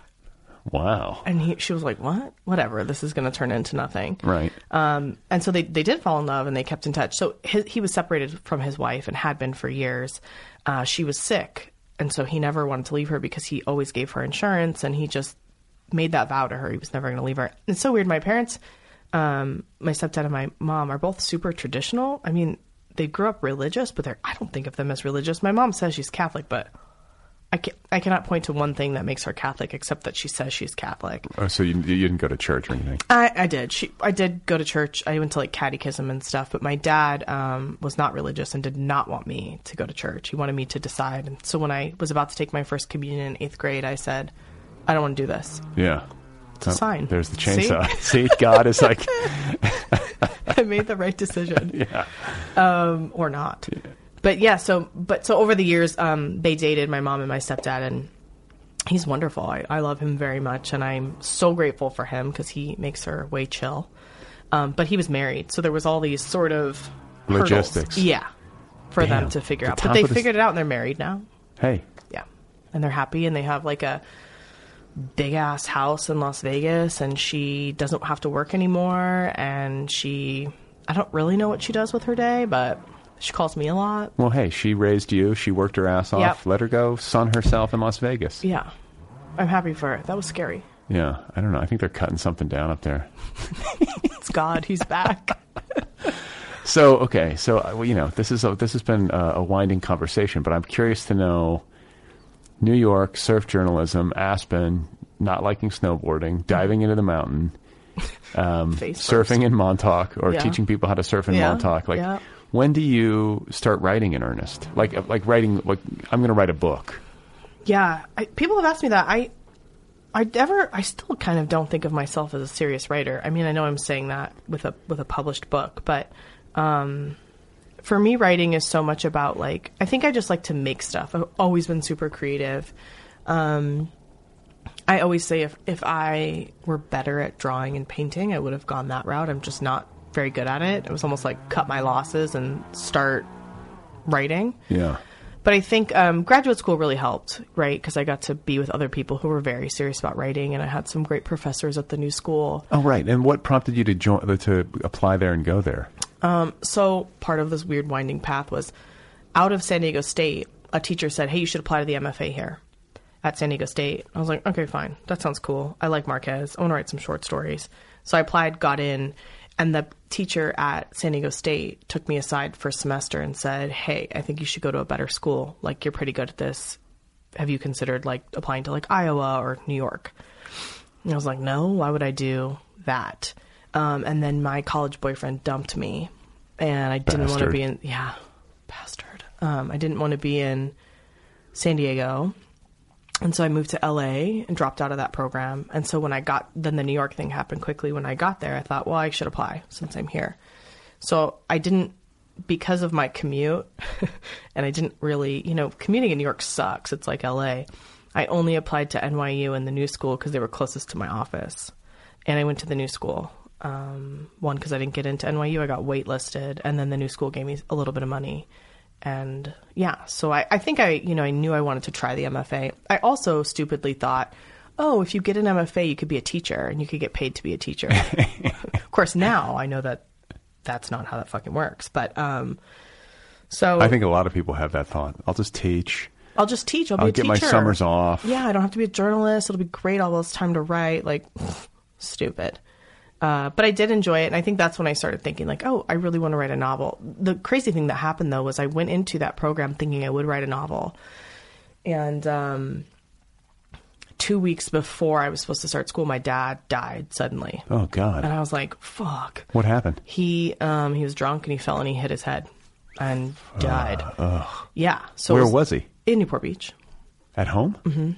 Just slipped and fell. Yeah. Yeah. Ugh. Yeah, super shitty. That sucks. It sucks. So I had to come home and take care of all that. So I missed the first week of graduate school, and I thought, should I even do this, And I did, and I was working full-time when I went back and doing graduate school. And one of the professors I had, Jonathan D., he's great. He's a great writer. His last book was called The Locals, but he was like a Pulitzer Prize finalist for The Privileges. He writes very much about like New York. Anyway, he was so kind and sweet, and I was like, I can't write anything. Like, I'm all fucked up. Like, my dad just died. I don't even know what I'm feeling. Like, how am I supposed to write something? And was your dad a big drinker? Yeah. Oh, he was. Mm-hmm. Okay. Yeah. I was like, no, it wasn't like a. He just like had one random Saturday and got tanked. I mean, I think about it both ways though, right? Because there's a lot of drinkers that make it just fine, and then there's a lot that, right, the probability of that happening is high. So I kind of go back and forth on like how accidental, right? Like some days I'm like, nah, he died because he drank all the time, and then sometimes I'm like, what a shitty day, he got drunk and fell and he hit his head. So just tripped. Yeah, because it's both, right? I guess. Yeah. Exactly. Yeah, it's both. If he wasn't drinking, he probably wouldn't have fallen. Yes. 100%. But the fact that he fell is sort of like a fluke. Right. But then also, again, I go back on that back and forth, but I mean, it doesn't matter now. But yeah, so school was weird because I didn't know, like my grief brain was just like, my brain was just fried. So I ended up writing for my graduate thesis a novella about a little boy whose dad gets hit by a bus. And because I think I was just in my own like child brain at that time and only able to process what had happened, I think like as a kid, do you know what I mean? Like I had no perspective on this. And so I had said after I graduated, which I did graduate, well, I never want to write about my dad. I don't want to write about like that relationship in any way. But then of course, a few years later, when I kind of started piecing together things, I was still thinking about grief. And so a lot of this book is about what to do with that grief and like how to become a person after that grief. You know? Have to write about it. Yeah, I understand this like entirely. And I think I've heard people talk in similar terms many times before. Like you have a tough relationship. I mean, was it a tough relationship growing up? I think it was more tough because my dad was the person in my family who really saw me and we were really emotionally close. The shitty thing was he was just an alcoholic. So he wasn't really able to be sort of a good dad in a lot of ways. So it was tumultuous in that way that I couldn't see him all the time and he often let me down, but we really did have such a strong emotional connection. So it was complicated because we really loved each other a lot, but he was also kind of a shitty person some of the time. So a booze can mess somebody up. Right. I get it. And so you have to reckon with that if you're a writer. What are you going to do? Like, be like, oh no, that's off limits. Well, I thought that. I thought, no, I'll write something in the third person about like, I don't know, whatever the fuck. And as I started piecing this together, I was like, oh, here we go. This book. Yeah. And it is fiction. So that was also helpful. I think if I had written a memoir, in a lot of ways that would have been harder. So the fiction kind of gave me a chance to imagine things that could have happened with him, or take a memory and sort of morph it into like a good or a bad thing. Like it was really interesting to play with like my own grief in that way. 'Cause it's, it's not technically real. So it was really weird. Well, but it also, I get that. And it gives you, I think it can give you a better sense of perspective on the truth of it sometimes. Totally. The emotional truth. You're right. A friend said to me when I was like, I'm going out on book tour, I don't necessarily want to go up in front of strangers and just like talk about the personal parts of this book. Like it took me so long to craft it, right? And like make it as an artist, like make the book as an artist. And I'd rather talk about that. And she said something to me that was so right. She said, well, the book is emotionally true. It doesn't mean it's actually true, but I think that's true for any book, whether you have literal memories or something in a book or literal things that have happened in your life. But I think when you're writing a book, like everything is emotionally true because it's just you. You're every character. You're every part of it. All the questions I'm asking in this book are questions I have about life in different versions of people here through character, through, plot, whatever, voice, etc. But yeah, I think that's a good way of saying it, that like the book for me is very emotionally true, but I think any book I write will be emotionally true. Well, you hope. And did you ever draft a version of it, or did you make attempts to draft it in a way that was more memoir? Never. Did you ever, you never did direct line? You never were like, I'm going to try to render this just as... No. Mm-mm. I think the book is written in a few different timelines. So there's 4 days before a wedding with kind of an estranged, neurotic mother. There's an entire childhood with an alcoholic father. And then there's 10 years into a marriage. And so when I was sort of constructing it, I was so interested, probably with all the Faulkner stuff like that too, I was so interested in the actual puzzle of the book and the storytelling element in terms of like form, that memoir just never made sense because that would have had to have been chronological and... Not necessarily. Yeah. But I think it also felt like journalism, right? Where you have to be so factual and you have to... And for me, I still don't really know all the facts. Like, right.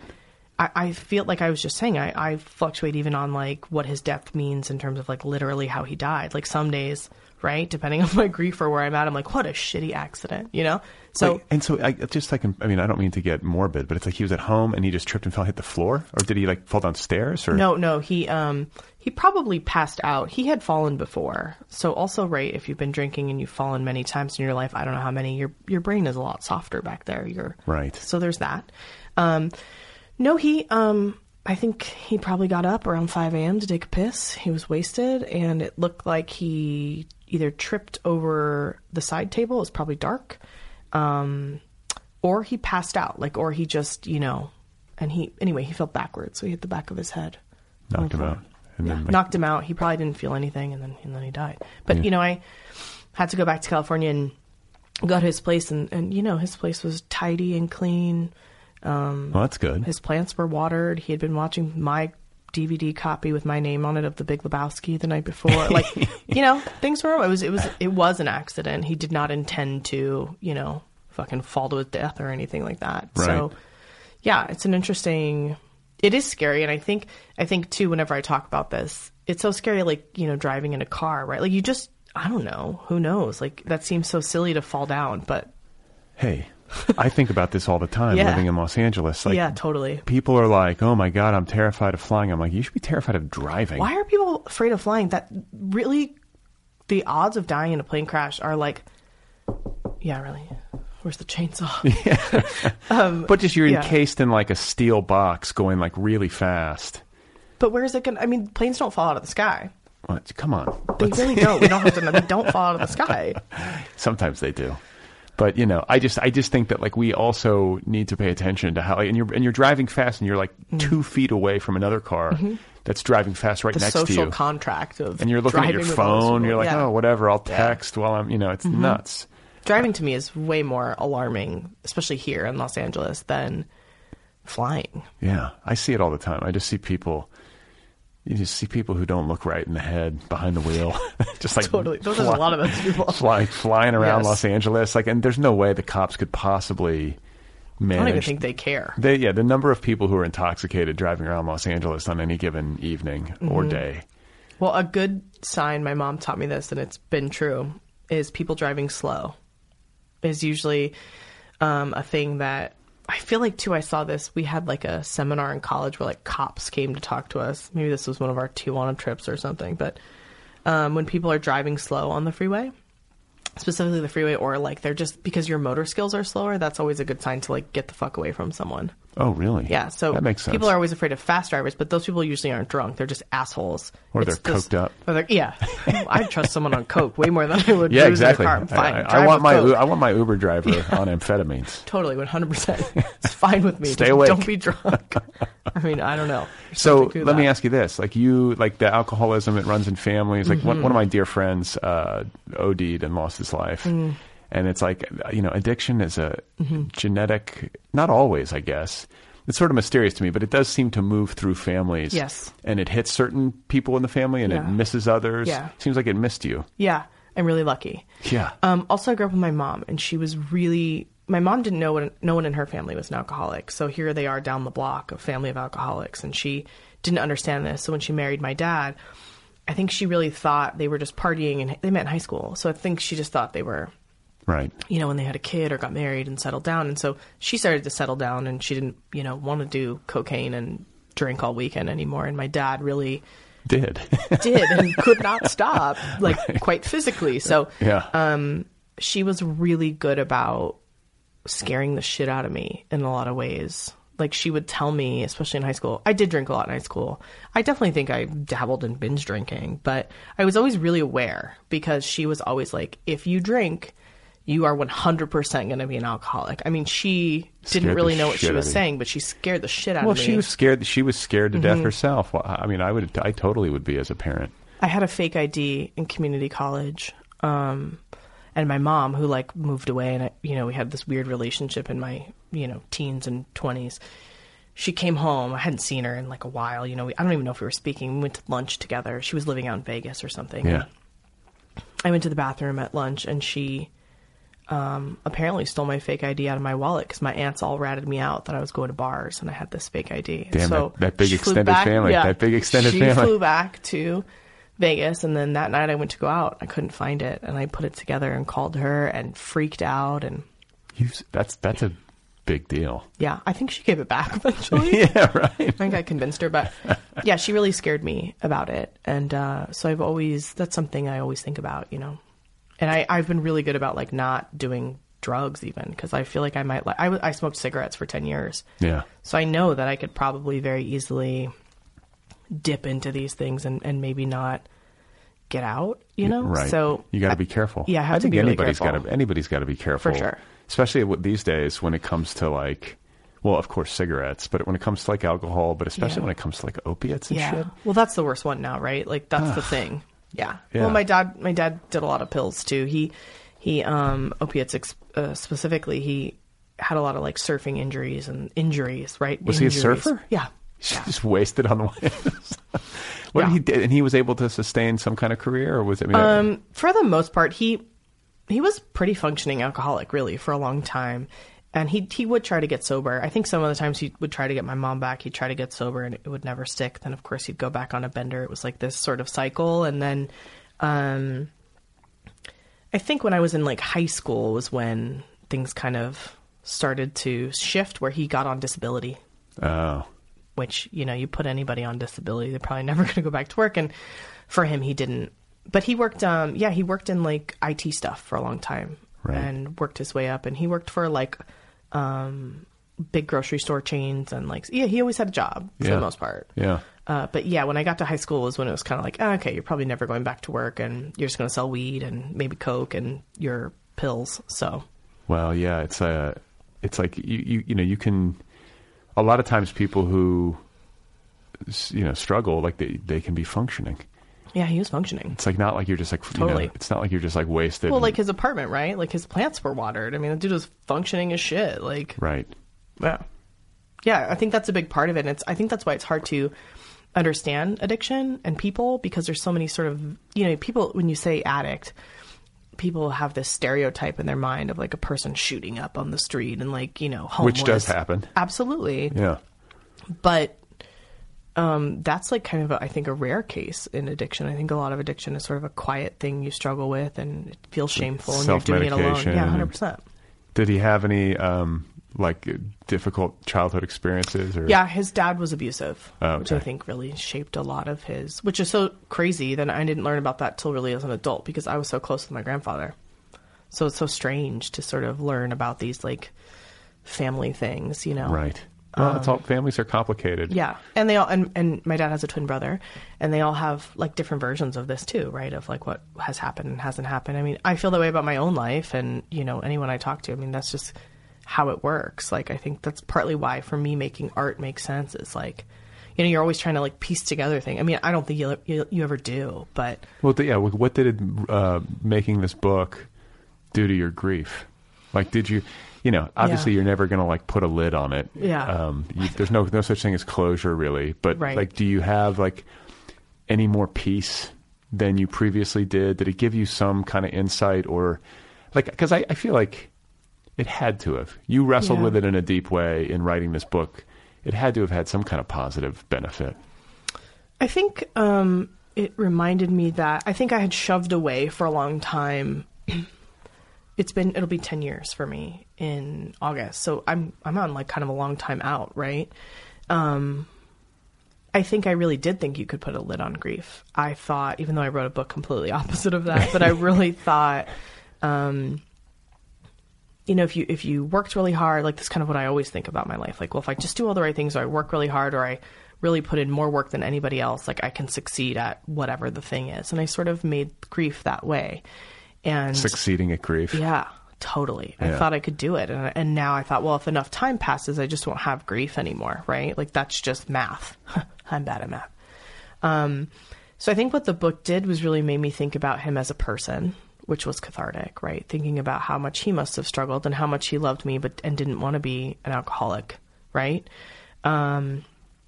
And so I think that now, especially that the book is out and talking about him again too, I think in a happy way and sad way, like it's really interesting to miss him. 10 years later, I thought I could have just, you know, it would just be a memory I had and it was just like a part of my brain and I would be on to new things. But now I just miss him in a totally new way and it's kind of beautiful and sad. But I've noticed that on like book tour, I just want to call him. Like I was just in Phoenix and Cactus League's about to start and all this baseball stuff and we love baseball and I almost picked up my phone 10 years later to call his number and be like, oh my God, you know, I just talked to this guy who's going to this game and here's who's coming. The Dodgers are coming on this, you know, and like, you know, and I was like, oh, this is so crazy how, I think it's cathartic in some ways to think of him as a person, but also then you know, I miss him as a person. Like Sure. that was my person. So it's interesting to me. I think it was more of a lesson in grief of you can't master this. Like you just said, you can't put a lid on it. Like, it's your life. It's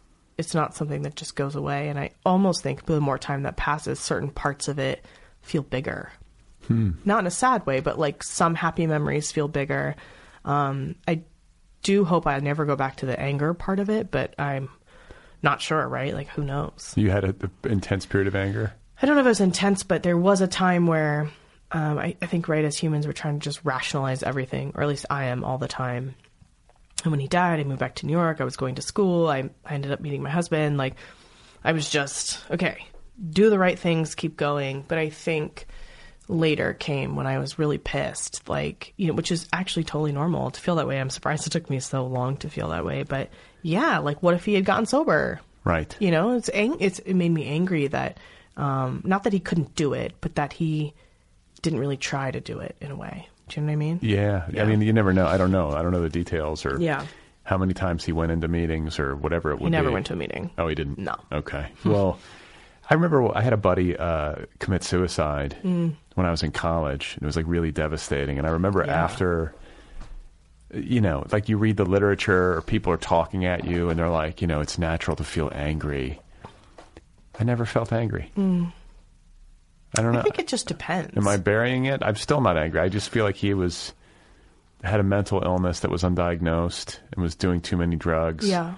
Like college, in the ways of college kids. Yeah. But it was I have a friend's very similar story, and I didn't feel angry about that. yeah. I understood. I think he had to do that. I hate to say it like that, but also I think it depends on the relationship. Yeah. Right? A friendship is very different than like if you're a parent and your child. You know what I'm saying? Like I think there's like varying levels to grief in a lot of ways. And like It's just, it's conditions. fluid, and it's fluid too. I mean, I felt very deeply sad. Yeah. Like maybe the saddest I've ever been. Yeah. And I also felt scared. Yeah. Because I was like, oh shit. I was like 20.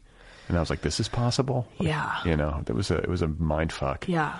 But I think like what you're talking about with your dad and the way things like 10 years later, some things change, some things stay the same. But I think the deeper point is just that nothing ever stays the same. Everything's always changing. And Totally. your relationship to your grief is fluid. Absolutely. And I honestly think that was one of the big questions I was asking when I was writing this book. I come to writing any project or making anything with big questions. And with this specifically, that was what I was asking. Like, can I achieve like an end to grief? And in the book, my answer was no, right? Like it's fluid. It's sort of ebbing and flowing constantly.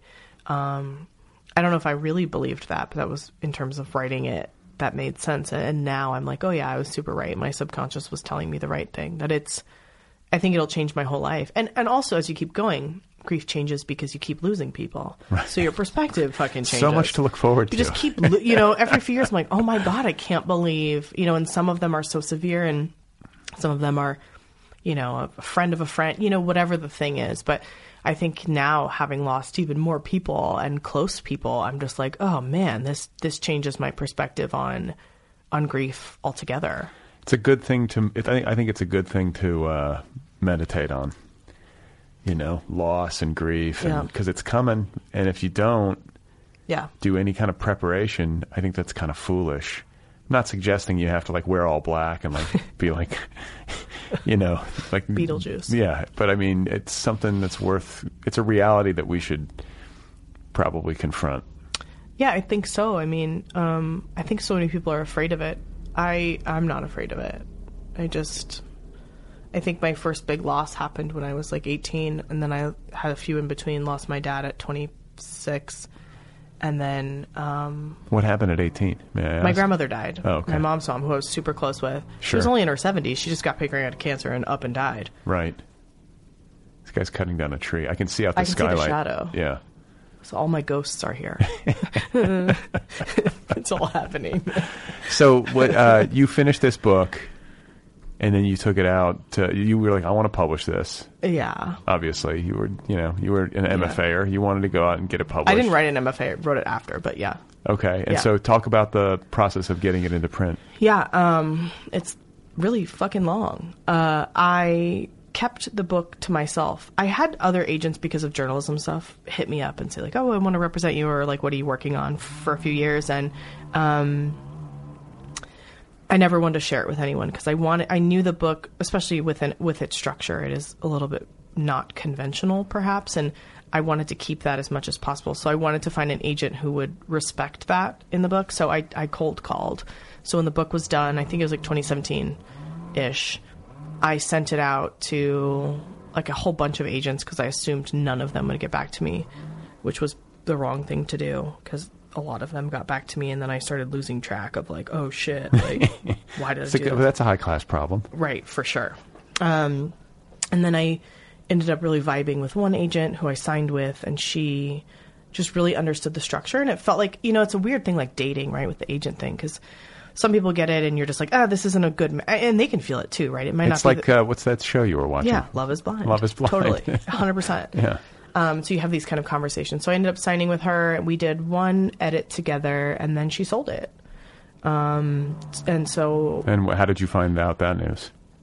I was teaching a class at Mount St. Mary's up in Brentwood, and my phone kept ringing, and like a jerk, I had it on like during class, like cool. And wait, you were a teacher? Yeah, I adjunct sometimes for okay. very small amounts of money. Right. I've done that. That semester I was teaching like full time up there and making no money. I do love teaching, but no money. Anyway, so she called to tell me that they wanted to do a preempt, and so I sold it to Algonquin Books, to Betsy Glick over there, and I think from start to finish, it was 2 years before it came out. Algonquin's wonderful because they are sort of a mid-sized publisher, so you really get a lot, like that's why I got a tour, and you get like a lot of attention when your book comes out from the publisher, so you have to kind of get in line, you know what I mean? Sure. So there's a longer kind of wait period for me. I think Betsy and I did Obviously a lot of edits for clarity and things like that. But the big edit we did was I had one more timeline in the book, and we all decided it was just too much. So instead of rewriting it, I ended up actually just taking it out. So I had a really lucky edit experience because, I've heard some people that have rewritten the book for like a year, like completely rewritten it. And I didn't really have to do that. So the way the book is now is mostly sort of As my original vision. Yeah. And so did you have anybody prior to selling it that helped you revise it or edit it, or was it just all you? I was really weird about sharing it. I can imagine that, though. I think, you get to a point in your work, I think, where other people's opinions just don't matter, which is not in like a mean way, but like if you're not, I think for me, I have to feel like I'm confident in what every word is on the page. And if I'm asking other people what should be on the page, then maybe I'm not writing the right thing. But I do have a really good friend from New York. She's a poet, Vanessa Gabb. She's a wonderful poet, and we've been friends for years, and so we read each other's work. So she had seen versions of it, and I think it makes sense and helps that she's a poet to look at this work and sort of give some feedback. And why? Because she's a poet? Just because I think on a language level, it's a different kind of edit, and it's a different kind of thought process than writing a novel. Just like line by line. Mm-hmm. Yeah, I get that. Yeah, and she's really good at sort of finding sort of like, I think because we're friends too, like, hey, this is maybe what you're really writing about, not this. And she knows my life too, so it was kind of, but she was really the only person that had like actually looked at it. Yeah, and then I just did the weird cold call thing. I don't know if that was maybe the right way to go, but I mean, I guess it worked out. Hey, so. It worked out. It was the right way to go. Whatever. So family members read it? Your mom obviously read it. She must be proud of you? She is proud of me. I wasn't sure how she was going to feel about this, but the thing about my mom is, she knows that the book is very much focused on a little girl growing up physically with her father, which obviously I didn't really do. So my mom really knew. I think she knows the emotional truths in there, and other people in my family have sort of spotted some very similar things, but my mom really understands that it's fiction. An interesting thing about my mom too is she's dyslexic, so she doesn't really read books, and so she can read, but it was kind of a weird, beautiful experience that she spent a lot of time like really trying to understand and read this book. And she says she's, read it a few times. So yeah, she's really proud. She sometimes refers to herself as the mother, like in a scene, she'll be like, the scene when I'm blah, blah, blah. And I'm like, oh my God. But it's kind of sweet. And in a way, I think it's kind of brought us together. And I'm happy that she's just proud. I don't really know my family's opinions, they've been pretty like, hey, way to go. You did this thing. So it's been okay so far.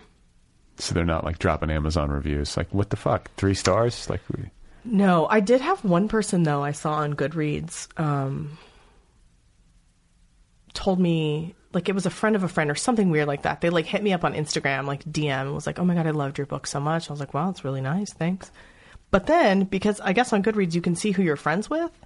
So she probably didn't know I could see. She only gave me 3 stars on Goodreads. And I was like, yo, if like you shouldn't have even read even if you haven't read the book, give me 5 stars on Goodreads. You know what I mean? Like, we know each other. It's like a favor. Right. And I was like, burn. I could totally see like your 3 stars. Yeah. So it was really funny. Damn. Yeah. But I think sometimes people take their like Goodreads and Amazon, like they take it seriously.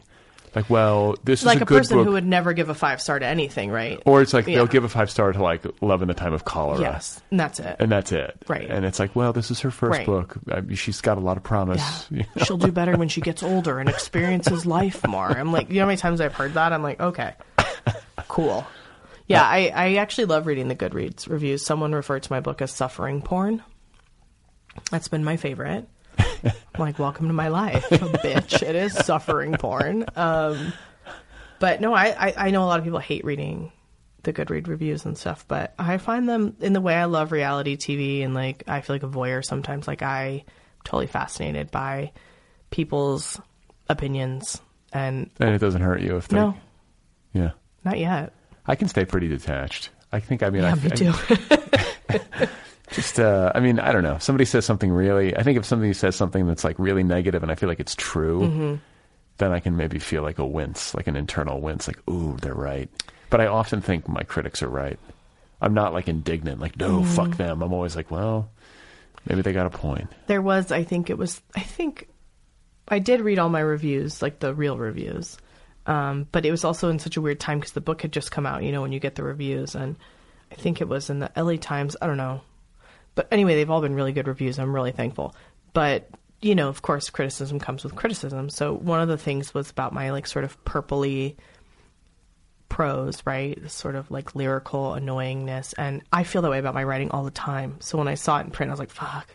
Yeah, I totally get that. Like, I wasn't even mad. I was like, yeah, tell me more. Like, do you know what I mean? It was like, some of my friends were like, could you believe they said that? And I was like, well, did you read it? Like, it's like totally my style. It like annoys me sometimes, So, right. I think so far I don't feel bad about, again, I did get really nice reviews. So maybe I sound like an asshole saying this, but so far it's been pretty okay. I was talking to a literary agent, not on this show, but just in my social life. I was talking to a lit agent, and he was telling me that like he had earlier in his career rejected a manuscript by a now very well-known, like award-winning, like celebrated author.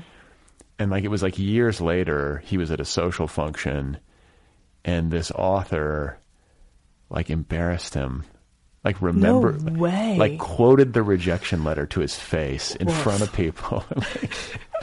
I was like, God damn! I don't think, like maybe that's what like you have to burn like that. I don't have that. I think I would just. Be like, I don't either. Hey, can you imagine being like? I have those, right? I have been rejected many times. And like, by the way, that book that was rejected got rejected everywhere. It didn't get published. So it was like maybe it wasn't any good. Like, and you're still pissed off about it? I feel like I go into things thinking my shit's bad. Like, even when I did the cold calling, I was under no impression that I had, like, some pot of gold there. Do you know what I mean? Like, I still, I mean, I just published it, but I feel like still, like, hilariously lucky. I'm like, oh, I can't believe I've made it this far. Like, suckers. Fooled you. Like, do you know what I mean? Like, I can't think about it the other way. And there are so many people. That's partly why I hate Twitter, but there's so many people that are constantly complaining about those things. And for me to survive personally, I just have to like move the fuck on from those and keep going. Cause like I can't live in a world where I'm mad about like the reviews and rejections, Right. Yeah. So are you going to write another book? Yeah. What are you going to write? I'm tinkering now. I think though, for me, I am not just interested in writing books. I think now that I sort of did the novel, I want to play around with other things. So I think my White Whale would be like a very spectacularly sad Broadway play. I would like to play. Really? I would like to do some like TV movie stuff. So the novel is something I'm just kind of in the big question phase right now. And I have like 100 pages of like notes and sentences and ideas and these big questions. But one of the questions I'm really thinking about, and I imagine that's what this book will really be, is about motherhood. Am I going to be a mother? Do I want to be a mother? How was I mothered? I had all these mother figures in my life.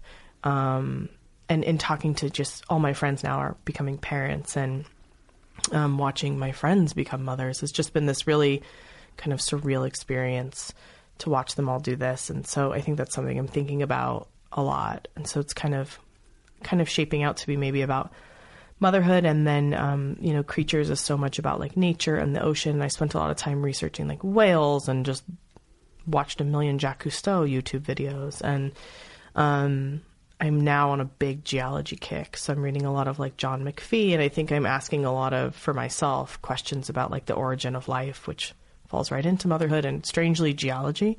So, I don't know, some novel about motherhood and geology, and it's very, no pun intended, infant stage here. Yeah, okay. Yeah. Well, that's a good summary. Well, it's been great to meet you. Yes. Thank you for coming over to talk to me. Congratulations on all of your success, and good luck, figuring out motherhood. Yeah, I'll let you know. Maybe I could take someone to Disneyland, someone else's kid. All right. Nice talking to you. Thank you. All right, everybody. There you go. That is Chrissy Van Meter. Her debut novel is called Creatures, and it is out there now from Algonquin Books. You can find Chrissy online at ChrissyVanMeter.com. You can follow her on Twitter at ChrissyVanMeter. She's on Instagram too. The book, one more time, is called Creatures. It's a debut novel. Go get it right now. Thanks to Tiger in My Tank for the interstitial music there at the top of the interview. If you would like to support this show, you can do that at patreon.com/otherpplpod. That's patreon.com/otherpplpod. Tip your server. If you want to write to me, the address is letters@otherppl.com, letters@otherppl.com. And don't forget that this program has its own official app, the Other People with Brad Listy app. It's free. Go get the app.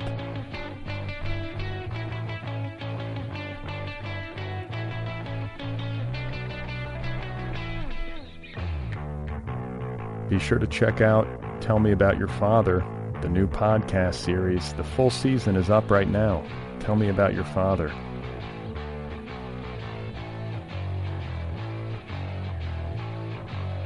I'm going to try to do a Sunday episode again this week. I'm going to try to do as many Sunday episodes as I can while this pandemic is messing with everybody. I figure you guys could use something to do, right?